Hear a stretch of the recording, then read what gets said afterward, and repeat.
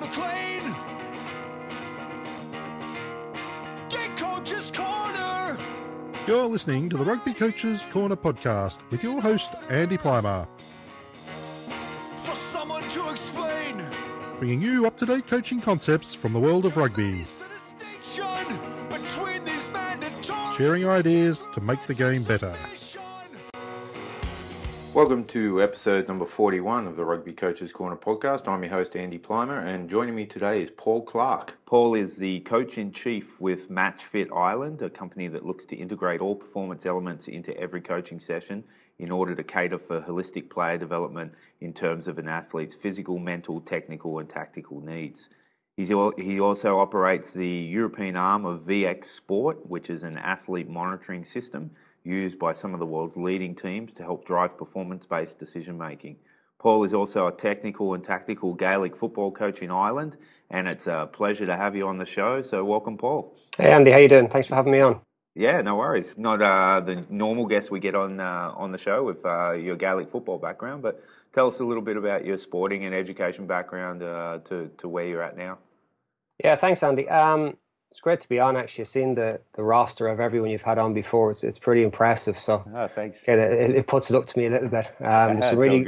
Some really good people there actually. While we're listening to. Oh, cool. But yeah, in terms of myself, kind of if I wind the clock back a few years, a bit more than a few years, but I think playing probably give up on me before I give up on it, if I'm honest. So not uncommon. Yeah, it happens. It's a blow to the ego, but yeah. Yeah, I think probably around 2001, 2002, a friend of mine just asked me to help out coaching a team. And as it happened, I ended up staying on as their coach, and we did quite well in 2003. And that kind of really just spawned a love of coaching and working with teams and a curiosity around it, really, if you like. So I've been kind of coaching teams, at various levels, ages and grades, from kind of under 13 right up to elite adult, since that period around, say, 02, 03, right up to today. In terms of my own background, I've got a degree qualification from a strength and conditioning point of view. Obviously, technical, tactical coaching of all those years' experience at that. And then, as you mentioned, say, with VX Sport, the whole sports science angle. So to a greater or lesser degree, I'm quite self-educated over the years. And that's probably just spawned from a curiosity more than anything else, just around the whole performance piece and why performance actually happens and why it doesn't happen, as the case may be, and trying to figure that out and just, ask clever questions. And then that brings you down different rabbit holes, the science rabbit hole, the coaching one, the strength and conditioning, etc., etc. So as part of that, then probably around 6-7 years ago, in earnest, pulled together the Match Fit business, just to really, I suppose, give practical expression to that and have an outlet for that. So rather than just being pure coaching or pure strength and conditioning, it's taking performance and working with teams and or coaches to understand the needs of their particular performance needs and which of those physical, mental, technical, tactical silos needs to take preference within their setup, within their budgets, within their constraints, within their needs. So that can be quite interesting in itself. It can be quite varied. So you're talking to coaches all the time, but I guess everybody's got a different setup and different needs. Oh, it's great, and we'll spend quite a bit of time on your work with MatchFit and VX Sport in a minute. What about your current coaching with Gaelic football? What's your current role? Right now, I'm working with pretty high level club here in Ireland. So the team is quite in a transition period, if you like. It's quite a lot of young guys have to be introduced to the top level team, which is an interesting kind of challenge. Plus I'm working with a top level ladies football team as well, which is it's a different dynamic. It's the first time I worked with ladies, so that's been interesting. The rules are slightly different, and I guess you've got to adapt a slightly different coaching style as well. So it's been fun and it's been quite interesting. There's no question about that. So they're predominantly the hands-on pieces that I'm working with in terms of coaching, and then obviously just working with coaches on through coaching workshops, etc. And there's one club in particular I'm working with. They've pulled together their own long-term player development plan. So it's working with those guys to say, well, look, it's great having this plan, but how do you give it some kind of practical expression? So it's one thing having the gun. You need bullets in the gun, if you like, to use the phrase. So it's kind of work with the coaches there to say, okay, on a daily, weekly, monthly basis, what are the boxes that need to be ticked all along the way to stay true to your longer term plan. I think the longer term plans can be quite daunting when you read them. Yeah. But it's a bit like, how do you eat an elephant bit by bit? Exactly. It's treating it like that and bringing it down. It's almost bringing it down to a very, very micro level, down to a pure session level, and understanding that every session can make a difference and absolutely needs to make a difference, really. Yeah, absolutely. I couldn't agree more. Oh, that sounds awesome. And from your coaching experience, obviously living in Ireland, you're exposed on a daily basis to rugby, and I love watching other sports and just seeing like little potential kind of crossover skills and areas of decision making. And I see lots when you do see Gaelic football. What are some areas you see that coaches could maybe tap into, those with maybe a Gaelic background, or those who just might want to go on YouTube and check out Gaelic football and try to get some ideas from another sport? Yeah, I mean, it's something I've looked quite closely at myself as over the years, you kind of see the rugby skill set coming up a little bit. You kind of get a bit curious about that. No more different than looking at basketball and understanding, how those guys learn and earn the right to perform their skills at a high level all the time. But I think when I look at rugby, there's probably a few elements to it. I suppose that the technical element from the point of view of passing, catching, kicking, etc. The kicking piece, I suppose, because most rugby players in Ireland are at some stage will play Gaelic football, they possibly are more comfortable with kicking the ball, which could, with a forward-thinking coach, introduce a new dynamic to the game. So you could have kind of a lot of John Eales kind of characters. Yeah, absolutely. Deciding to kick the ball, which I think will be no bad thing in terms of changing things up. There's also obviously the passing element, albeit that we pass with a striking element, but it's off left and right. And a big one, I think, for the global rugby game and coaches globally is catching, overhead catching. I think sometimes, we take it for granted here, but you look at some other teams and they kind of struggle a little bit with that element of it. Yeah. They're a bit reticent around catching overhead. I know South Africa a number of years back had a Gaelic football coach over for a period to coach them around that. I think they thought he was half mad. He started off with balloons. That's great. Yeah, he had them indoors first off, and he had them catching balloons to time their run, which was interesting. It's a different perspective. It's bringing regression to a fairly fine point. Yeah, but I can just imagine Backy's both doing that drill. That'll be fun. Yeah, it'd be a fairly hard sell, I guess. A few pop balloons, I'd say. If he tells you he's not going to do it, what are you going to do? Yeah. Sorry, go on. Yeah. Okay, so I think that's like the obviously the ball handling and the kicking is something from a technical point of view, and particularly bilateral kicking. The ability to go off both sides could really open up a game of rugby. I think then from a tactical point of view, going back to the kicking itself, the execution of probably executing a crossfield kick. Accurately and often is a potent weapon. I mean, I think you probably would have seen, over the years, Roland O'Gara using it quite a bit. Yeah, absolutely. Shane Horgan benefited a few times from that. Like Shane would have played rugby or played Gaelic football to a very high level up to he was 18 years of age, and then obviously he had to pick between one and the other. But there was 2-3 very famous match-winning tries from Shane Horgan as a result of that tactic. You have a guy that's a winger that's 6'4", 6'5", that can catch a ball overhead. He's been brought up doing it. It would be in some ways foolish not to use that weapon. Absolutely, yeah. So I think whilst you're brought up doing it, and it's a skill in itself, I sometimes think that especially at club level where coaches have a little bit more time with kids, that they could coach that into them over a long period of time. It's not something they're going to pick up in a season or 2 seasons, but over a period of time. No more than any skill, really, I guess. Yeah. They pick it up. Plus, it gives them a wider tapestry to go after in terms of what they're going to do during a match and be a bit more unpredictable. So, I think we might touch on it later on. I mean, around coaches and setups that have, say, lesser budgets, if you like.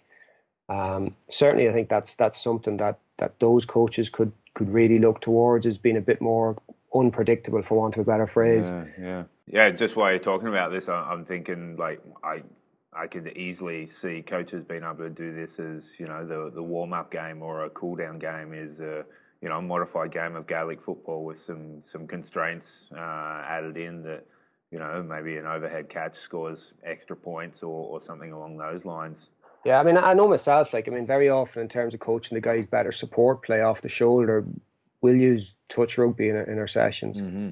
because if you don't support properly, you're not going to succeed in that game.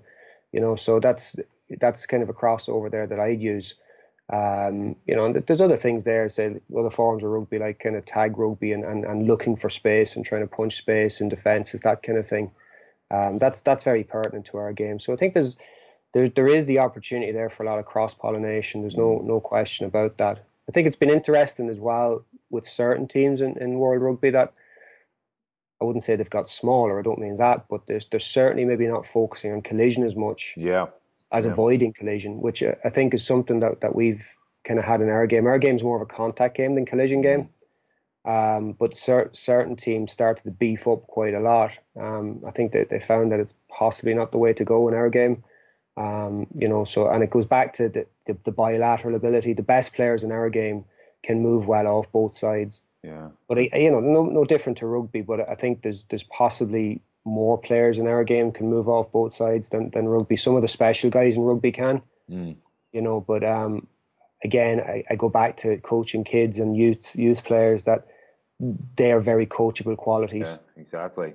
And if someone was to try and track down some resources for their sessions or just some starting points or ideas, what would be some good online sources that you could direct them to? I guess for a starting point, if they just type into YouTube University, if they go to YouTube and they just type in Gaelic football skills, Gaelic football coaching, Gaelic football workshops, there is quite a bit there. Now probably no different to any other game. That they're varied in terms of quality, but as a starting point, decent coaches will sift through this kind of stuff pretty quickly in terms of what's really good, what's okay, and what's just average. And I think that they will find some little gems in there if they just, as I said, just search through YouTube. Equally, probably the GAA, which is the Gaelic Athletic Association, the website there. There's some material there as well. Or if anybody, I guess my email address would be on your site later on. I'll put it and up. if anybody wants to email me, I'll dig out some stuff and send it on to them. Probably not, it's probably not going to be dramatically different to rugby, but at the same time, you're only looking for, hints and little pushes and nudges here and there. And it's yourself, it's like a ball of moss. It just gathers as it goes on. It gathers momentum and it gets bigger and bigger and bigger. And I think the knowledge that we all need is out there now with the internet. It's, every bit of knowledge you'll ever need is out there. Every bit of wisdom you'll ever need is out there. It's really kind of just mining for it properly and just tapping into other people's knowledge to say, well, what have you found that works? Okay, great. All right, well, we'll change tack a little bit here. One of the reasons I got you on the show was I read an article you put out on LinkedIn titled "Ready, There Is No Substitute." And in this article, it's a short article, and I'll put the link up on the show notes so listeners can have a read because it's really, really interesting.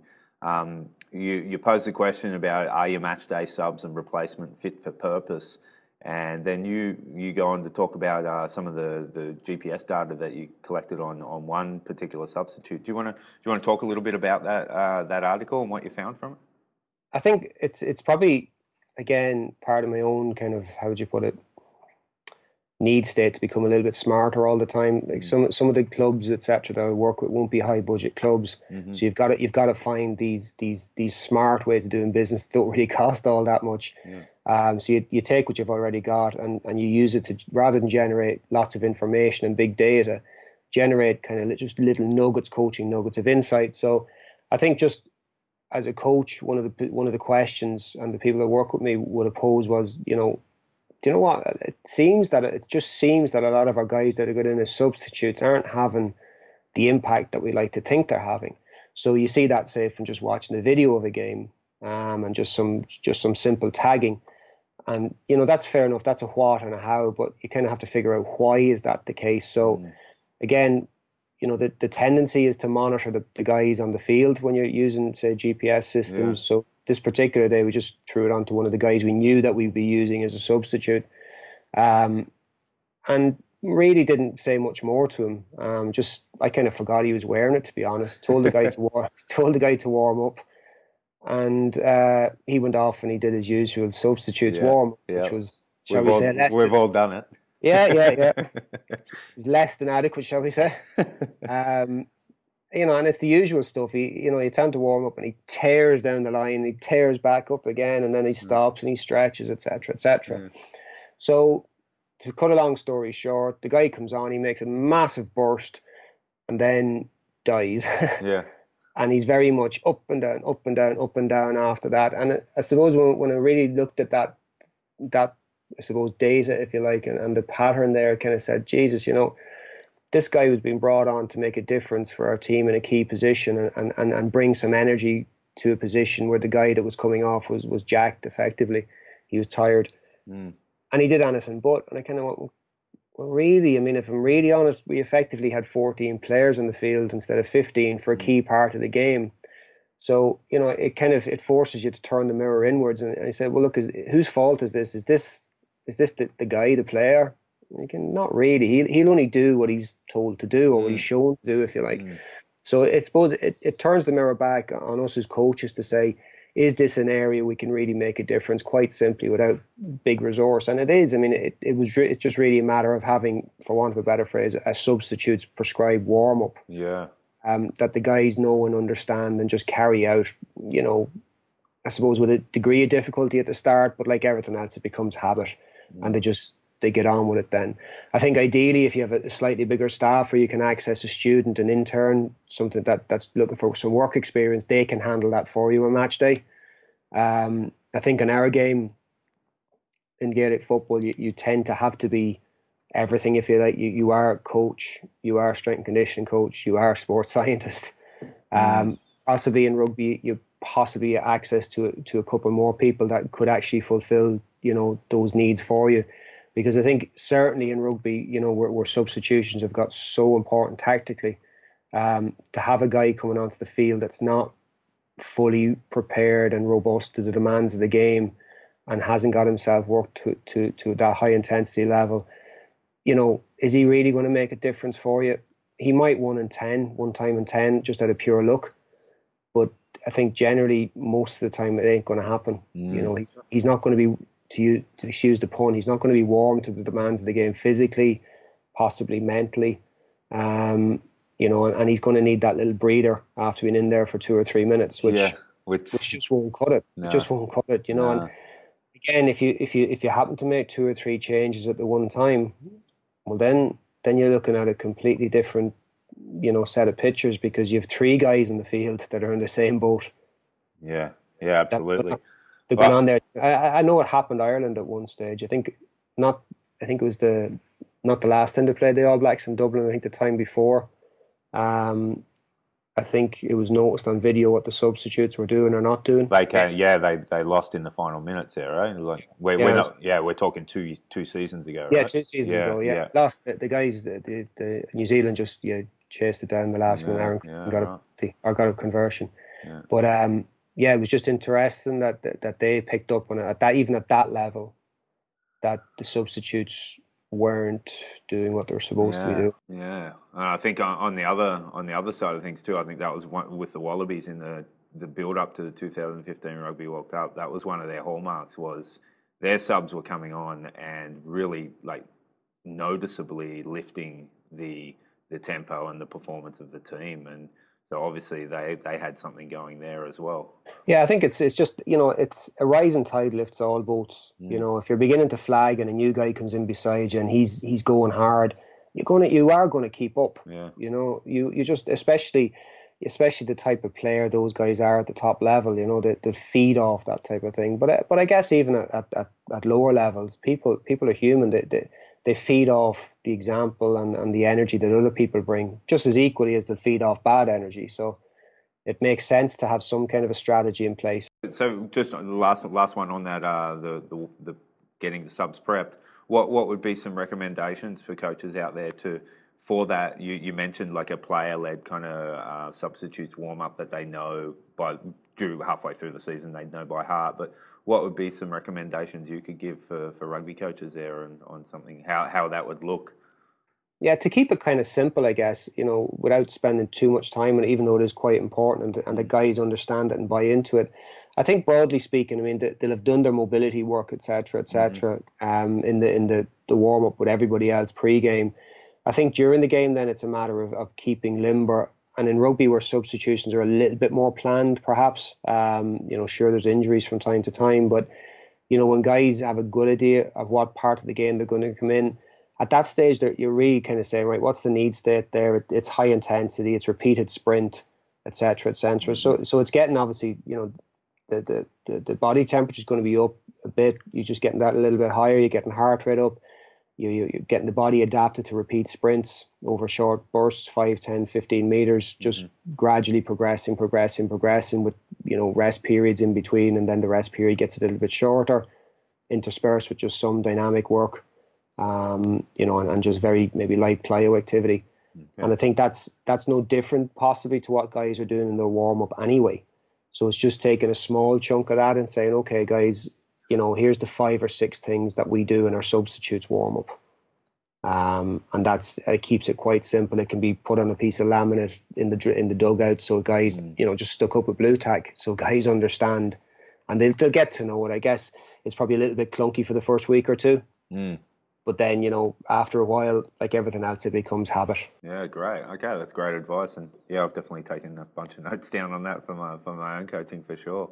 Okay, so moving on again, we mentioned in the introduction the company that you're involved in, Match Fit, and your role with VX Sport. Can you give a general description of what that is?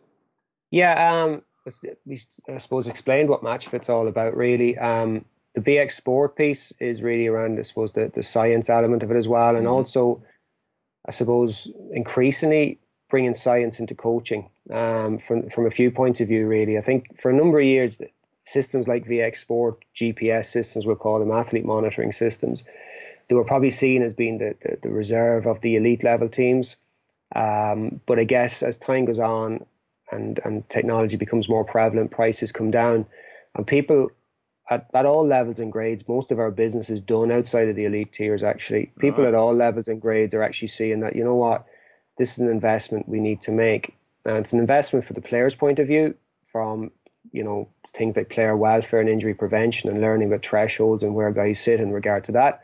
And also from the performance point of view. So when I speak to coaches and obviously kind of the people, the science staff that work with coaches, just, it's a matter of saying, look, guys, we're generating lots of data and lots of information here, but, we need to really generate smart coaching questions to pose to this data, which is a bit of an anomaly, I know, but asking questions of data, but using the data to answer a coaching question. So a bit like what you said there with the substitute example, again, a question I'll frequently get is from coaches, look, well, we tend to start games quite slowly. What's going on there? And I don't really look at the game data there. I look at the warm-up data. So we analyze their warm-up and look at that from the point of view of volume and intensity and see, does it match up to, at any stage, match speeds and match intensity? And if I'm honest, quite often it doesn't. So effectively, the guys are still warming up in the first 10 minutes. So that's an example of where VX Sport is kind of really helping coaches. Obviously, it's there as a tool for sports scientists, etc., and strength and conditioning people to pass on the information and the insights and work with coaches in terms of having guys physically prepared, identifying worst case scenarios in the particular sport to see what is the worst thing that the player will go through in a match in terms of physical demands. And then we look at our sessions and say, are our sessions gearing players towards these demands, or are we just bringing them within 5 or 10%? Because if we are, we're not truly preparing them.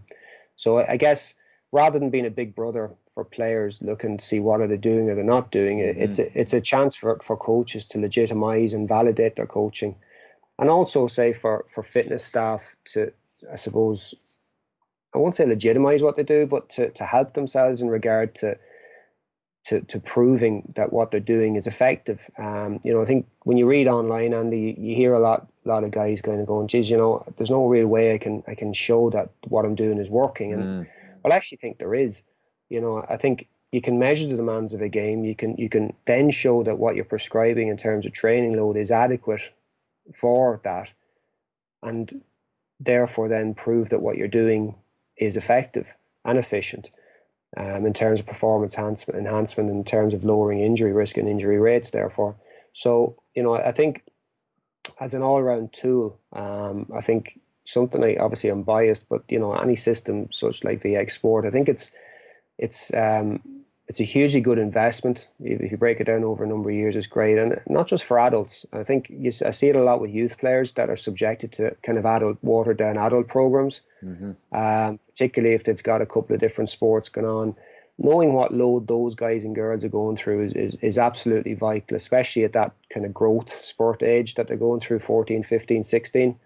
I think very often, 15-year-olds kind of get treated like half a 30-year-old in some ways, and that's not quite the case. So I think when we can kind of really, really take a good look at what kids are doing vis-a-vis the demands of their game at their age, and then have progressive programs in place that we say, well, look at the loading that they're going through is actually spot on, no different to adults really. The same mindset, and I think that's really, I suppose, what my business, working with VX tries to bring to that party, is to say, I'm not, I suppose, pulling these notions out of the sky that I recommend to coaches and clubs that are saying, look, this is based on not only experience, but it's based on good science and good information.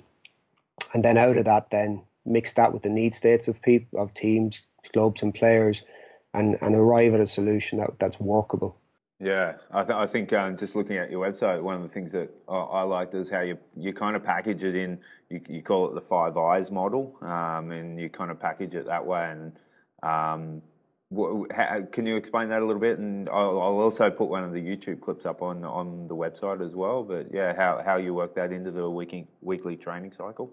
Yeah, I think the 5 Eyes thing is just really it's kind of like just a small guide really for coaches that are getting involved in dipping the toe in monitoring, or even if they've been monitoring for a while. I mean, I think there's the big data tendency, just create reports and reports and reports, but we've got to get a wee bit smarter than that, I think. So, the 5 Eyes thing is really based around kind of investigating, number one, what are the great questions we need to ask. We can, as I said, from video analysis, which is wonderful, we can see what happens and how it happens, but we need to figure out, why is this happening? So we need to come up with these good coaching questions that are pertinent to our setup and our needs. The information piece then, which is the second eye, is effectively just capturing the information that will then help us answer those questions.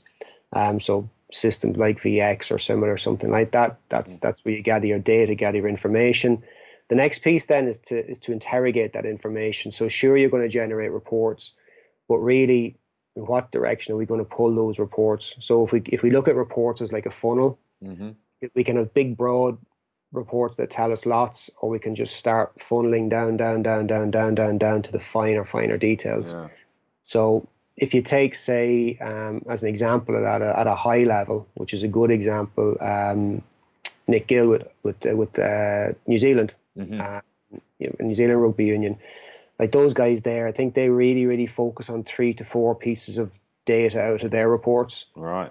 Everything else, of course, they observe and they have a look at, but there's 3 to 4 what they call nuggets, key nuggets for those guys that they really, really focus in on a day-to-day basis. And you often hear it said that the people at the top are at the top because they keep things very simple. That's a pretty good example of interrogating data there. So it leads you then on to the 4th eye, which is the insight. So you interrogate it to the degree that you generate an insight out of that then. Now the insights, again, to use the phrase, are these little coaching nuggets that you go, they're almost like your aha moments, where you kind of begin to understand things a little bit better. The problem that you once had, whilst you haven't it solved, you're understanding why it's happening. And at that stage then, you begin to, the final eye is to implement then. You implement your insight. So what were the little nuggets we took out, and now how can we bring that into our sessions on a daily basis? So how can we how can we coach these new insights, I suppose, is probably the best phrase. Yeah, right. Okay. Yeah, one of the buzzwords going around kind of at the moment is tactical periodization. Like this sounds Yeah. very similar to what you're talking about there. Yeah, I think it is. Yeah, I mean, it's I think in the internet now you have to have buzzwords and Yeah. little acronyms or something like With a that. hashtag and all that stuff. Yeah, Yeah, yeah. You got to have all that kind of stuff. But I think you know, it's the tactical periodization really is what I would view as common sense. You know, it's time management number one, and it's focus number two. So it's using your time wisely. It's using it in a very, very specific manner, in a very planned manner. So you know what you want out of your week's work broken down by session. So you effectively reverse engineering, and then you're planning out every minute. I mean, I guess it's probably been in vogue in military circles for a long, long time in terms of, you know, tactics planning and campaign planning. They'd probably laugh and say, Jesus, we were doing that 100 years ago. Yeah. But, you know, I think it works well. And what it means is that the big benefit of it is, Andy, is that all the staff can work together. The wider performance staff don't suddenly operate in silos anymore. As in, we've got a fitness coach, we've got a tactical coach, we've got this, and they don't really ever talk. Whereas with this approach, everybody talks, because the games that you use, say, in your training to meet the need of, let's say, better defense or whatever the case may be, they've got to come with a certain training effect from a physical point of view. So, you know, the tactical coach has to speak to the physical coach to say, how can I manipulate this game to give the physical effect that's required? Then also the decision making, etc., and then the skill execution within that.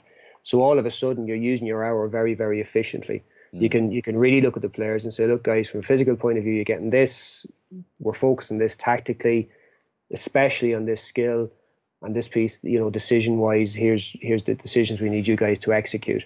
So it's quite easy to, I wouldn't say easy, it's easier to evaluate your session and your games and your drills at that stage, to see it really, are they giving us what we need vis-a-vis the demands of the game. Okay, great. All right. Well, you touched on it earlier. A lot of coaches will be listening to this and just really licking their lips and wanting to get stuck in straight away. Others might be thinking, well, we've got, you know, fairly limited resources, both financially and staff wise. What do you think the latter could be doing? You know, they still want to get performance benefits out of their group. How do you think the latter could approach it? Yeah, I think, I mean, you know, I've walked in those shoes myself, so, you know, I know where the guys are coming from. You know, I've kind of seen the two sides where you have a good bit of money to spend, and then we just really don't have any money to spend. But I think, you know, the starting point, regardless of resources, is behaviours, and you use that term that's widely used online now, culture. You know, and really for me, culture is just defined quite simply. The way you do anything is the way you do everything. That's effectively it. So it's bringing in those behaviors into your performance setup that mean that everything we do here, you know, is done to a high standard, as high a standard as we possibly can. Now that's behavioral, it's attitude, you know, and it doesn't really require much money. It's just setting standards, setting accountabilities, responsibilities, that kind of thing. So I think as a very much a platform for a performance pyramid, if you like, that's a key one, and it doesn't have to cost any money. It's just really about the players as a group knowing how they want to be viewed by the outside world, which is effectively then going to define their behaviours to meet in that. And then, you know, does that meet with what the coach thinks is achievable and possible, and what he needs and what his coaching staff require from that point, from the behavioural point of view, attitudes, etc. I think second to that, then, you know, in terms of, you know, putting a performance program in place without much money, you can really do a needs analysis on your sport quite simply. There's quite a bit of information online, quite a bit of research online. That, yes, it does require a bit of digestion, all right, but you can, broadly speaking, come up with a needs analysis for your sport that then will inform what you're going to focus on a daily, weekly, monthly basis within your training and coaching, set against the needs of the players and where those guys are at. So I think that's something else that can be done. You know, from the coaches' point of view themselves, I think I mentioned earlier on, like for me, all the information you'll ever need, all the wisdom you'll ever need, all the mistakes that have ever been made are out there online right now. Now, sure, you don't get your degree, your master's, your PhD with this stuff online, but in the world where resources might be tight, the information is out there, the insights are out there. People like me that are at it, whatever, 15, 16 years have made any amount of mistakes that other people shouldn't have to make, really. And they can be shared online, and it's only really to keep you a half a step ahead of your players. And that's all you ever need to be. You don't need to be 2, 3, 4 steps ahead, just a half step ahead of where they're at and what they need to know next to bring those guys on and on and on. Because I think a lot of people speak about long-term player development. It's only as effective as long-term coach development. Yeah, absolutely. And coaches that continually invest in themselves, even a half an hour a day, catching up, reading, looking at things like Twitter where you can just create lists of there's some really good coaches. I mean, podcasts like yourself there. I mean, there's some top class people there. Bernard Jackman's a really good coach. Stu Leitridge is a really good coach. Wade Gilbert in terms of coaching, outstanding. Michael Cheika from a different school, but just as effective. So you're seeing all these different people, all these different approaches that you can plug into and take these little pearls of wisdom from, and for free, effectively, bar whatever time you put aside for that. So I think that then the next step that allows you to grow your network in terms of being able to pick up the phone to these people, jump onto Skype like we're doing, send an email, etc., etc. And in that regard, just for me, then that allows you to nail the 95% of preparation. I think the world we live in now, everybody wants the extra 5%. Yeah. The elusive 5% edge kind of thing. Well, there's nothing wrong with just getting the 95% right. Yeah, that brings me to something I heard Conor O'Shea talking about with his role with Italy. People were talking to him about marginal gains, and he kind of laughed at it and said, "No, we're not even close to worrying about marginal gains. Let's get them fit and get them skillful and good tactic. And I think We'll that's worry it. about that." Yeah. Yeah, what are the big rocks that those guys in their situation need to nail? And it could be fitness, it could be whatever, it could be having guys on development squads, etc., etc. And to a greater or lesser degree, they've got to work within a smaller budget than say England or Wales or even Ireland, I guess. So they have to take that into context as well. Within their pool, even though they have a few quid, they haven't as much as everybody else. So there's correlations there between, say, coaches at lower leagues, that even within a lower league, there's somebody has more money than you. So you've got to operate on a smart level all the time, and even looking at guys like Conor O'Shea and saying, right, well, what way is he operating? Just forget about the money for a second. The mindset he operates with. He's saying, right, no, guys, this marginal gain stuff, lads, leave that for a few years. Let's just take care of the big rocks here first, and then we'll get onto that stuff eventually, prioritizing. And really kind of leveraging the needs analysis and saying, look, we've identified these things here as the big bets that are going to give us the big returns, and that's what we're going after. And I think any coach at any level can really do that. And the clue, I guess, Andy, without being smart about it, is in the title. We can all coach better. We can all coach smarter. We can all coach harder, in terms of saying, okay, we mightn't have as much money, but our players can be more skillful because we can coach that. They can understand the game better because we can coach that. They can bring unpredictability because we can coach that. And I think once you've got a bag of balls, some cones, some bibs with different colours, I think you're good to go, really. I think it is lovely to have the toys, etc., but I guess it's a bit like a Ferrari. It's no good if you can't drive. Absolutely. Yeah. It's a bit like that. So it's like the old adage is crawl, walk, run, or crawl, walk, jog, run, whatever order it comes in. But it's taken in that, and sometimes too, it's quite good fun to not have a big pile of resource and to have to work out a better way of doing things, a smarter way of doing things. True. Yeah, absolutely. All right, great. Well, I'll put all your contact details in the show notes so people can, get the website information for MatchFit and for VX Sport and your email address and that. What if people wanted to follow you on Twitter? What's the best way to do that? Yeah, Twitter's just at MatchFit Ireland, Mm-hmm. MATCHFIT Ireland, and just Okay. all the one word. That's the best way there. And then same on Facebook as well.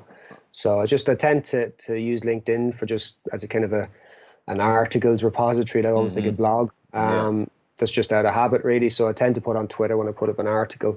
But absolutely, anybody wants to get in touch, just really about anything, just information swapping, ask questions, etc. Please feel free, no problem at Okay, all. awesome, great. All right, well, we always end the show with the same four questions. When you were a kid growing up, and you were watching rugby, who were some of the players that jumped out at you? Yeah, I loved David Campese. Oh yeah, Yeah, it was of just course. he was doing things. I mean, to me, he was huge. I kind of used to look and go, Jesus, how can he move like that? Like John Eales as well. I really liked just the fact that he could kick. He was a bit Yeah, different. He was a huge man, but he just could kick the ball with ease. Johnny Wilkinson actually was pretty cool as well in a yeah, different way.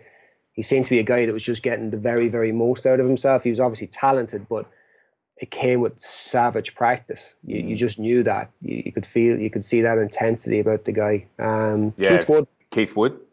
yeah, Keith, Yeah, yeah. absolutely. Just in terms of, again, that a bit like John Eales, just that unpredictability, doing things that he probably shouldn't have been able to do, or other Yeah, hookers weren't able to do, but he yeah. could do them. No, he revolutionised the position for sure, Keith Wood.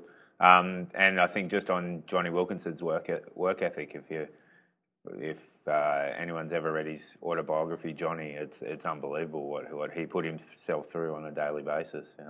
All right. And what about now? Who's a player going around or players going around that you like to watch? Um, I have to say, I really like Bowden Barrett. Yeah. He's like one of these guys that's living the dream. He's kind of like you see him during games and he's kind of smiling Yeah, and that's great, isn't it? he's obviously awfully professional and he's got that flair as well. He's got serious speed. He's another guy who played Gaelic football as a young guy. Really? He Oh, wow. Yeah, his family came here just actually down the road from where I'm from. They came here. His dad it was something to do with farming. Okay. Farmers from here would go to New Zealand and vice versa. I Right. don't know why, but they were here for a few years and he played some Gaelic football here. And I'm not putting that down to why he's so good, but Oh, it's yeah, but it all counts, right? yeah. I mean, he's again, it's just the way he plays the game and just the attitude he plays the game with. I think he's a pretty exciting, special player. Yeah, absolutely. Okay, and what about coaches? Who are some high profile coaches you like the way they go about their business? Yeah, you know what? I think there's a good few with contrasting styles. I think we touched on it earlier on. Like Michael Check, you've really got to respect him and what he's done. Um, you know, Again, he seems to have quite an abrasive style, but it works. And then you maybe contrast that then with some other guys. You had this guy on as well, Bernard Jackman, again, a guy who wasn't afraid to, I suppose, get out of Ireland and go off into the trenches in another country, different language, etc., and really earn himself a really good, solid reputation. Probably an older guy in terms of coaching, Chris Boyd, that's with Hurricanes. Yep, yep. I think what they achieved has been huge. They were always the team that should win it, that Yeah, should win, absolutely. Huh? but didn't win it. And I think getting those guys across the line, despite their obvious talent, has been a huge, huge achievement. There's no question about that. So those guys there, I think I mean, there's Joe Schmidt's obviously a really, really good coach as Yeah, well. for sure. Eddie Jones, I'm curious about, I have to say. Yeah, There's a level of curiosity there. There's no doubt about that. He's probably in that checking mold. He's probably more like him than he likes to think. Um, so I'll not be the one to tell him. no, no. But yeah, I think those guys there, that they're all quite different, but they all bring something different to the party, and that's coaching, I guess, isn't it? Yeah. There's no one right way. You've got to dip into different schools and pull out of them, and just learn really from those people. Yeah, great, awesome. Okay, and then final question: who's someone who doesn't have the profile of Joe Schmidt and Chris Boyd and those types that's doing good work in and around your local community? Yeah, it's kind of. I mean, I think if you look at any of the All Ireland League teams here, I mean, I'd struggle to come out with names, to be honest, but those guys are really guys that are achieving quite well on lower budgets. Back, say maybe in the 90s, early 2000s, they would have had a lot of money, but they just don't have that now. I think within kind of the professional game in Ireland, Pat Lam has way overachieved, because the budget at Connacht will be significantly less than the rest.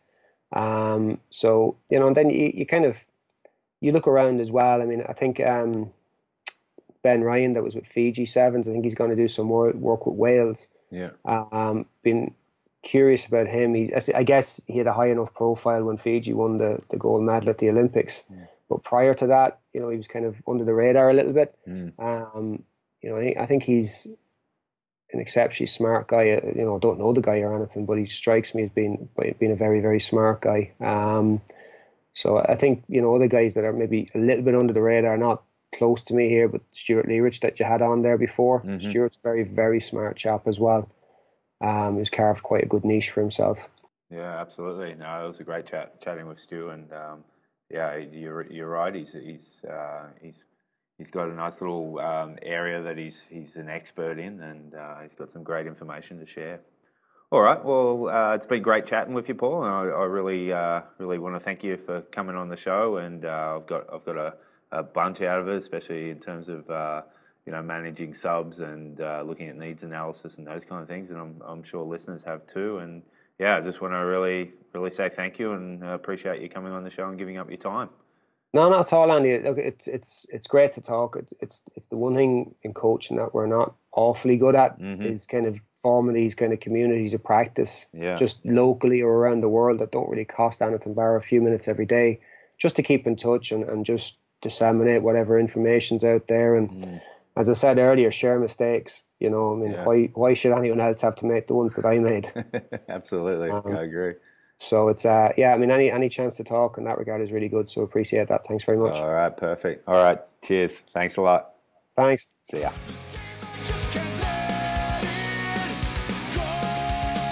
Thanks for listening to the Rugby Coaches Corner podcast.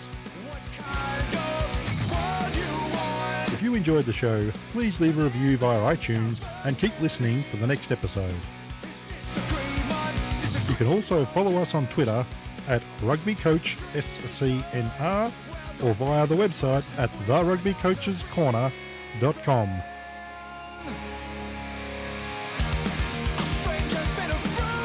Until next time, keep sharing ideas to make the game better.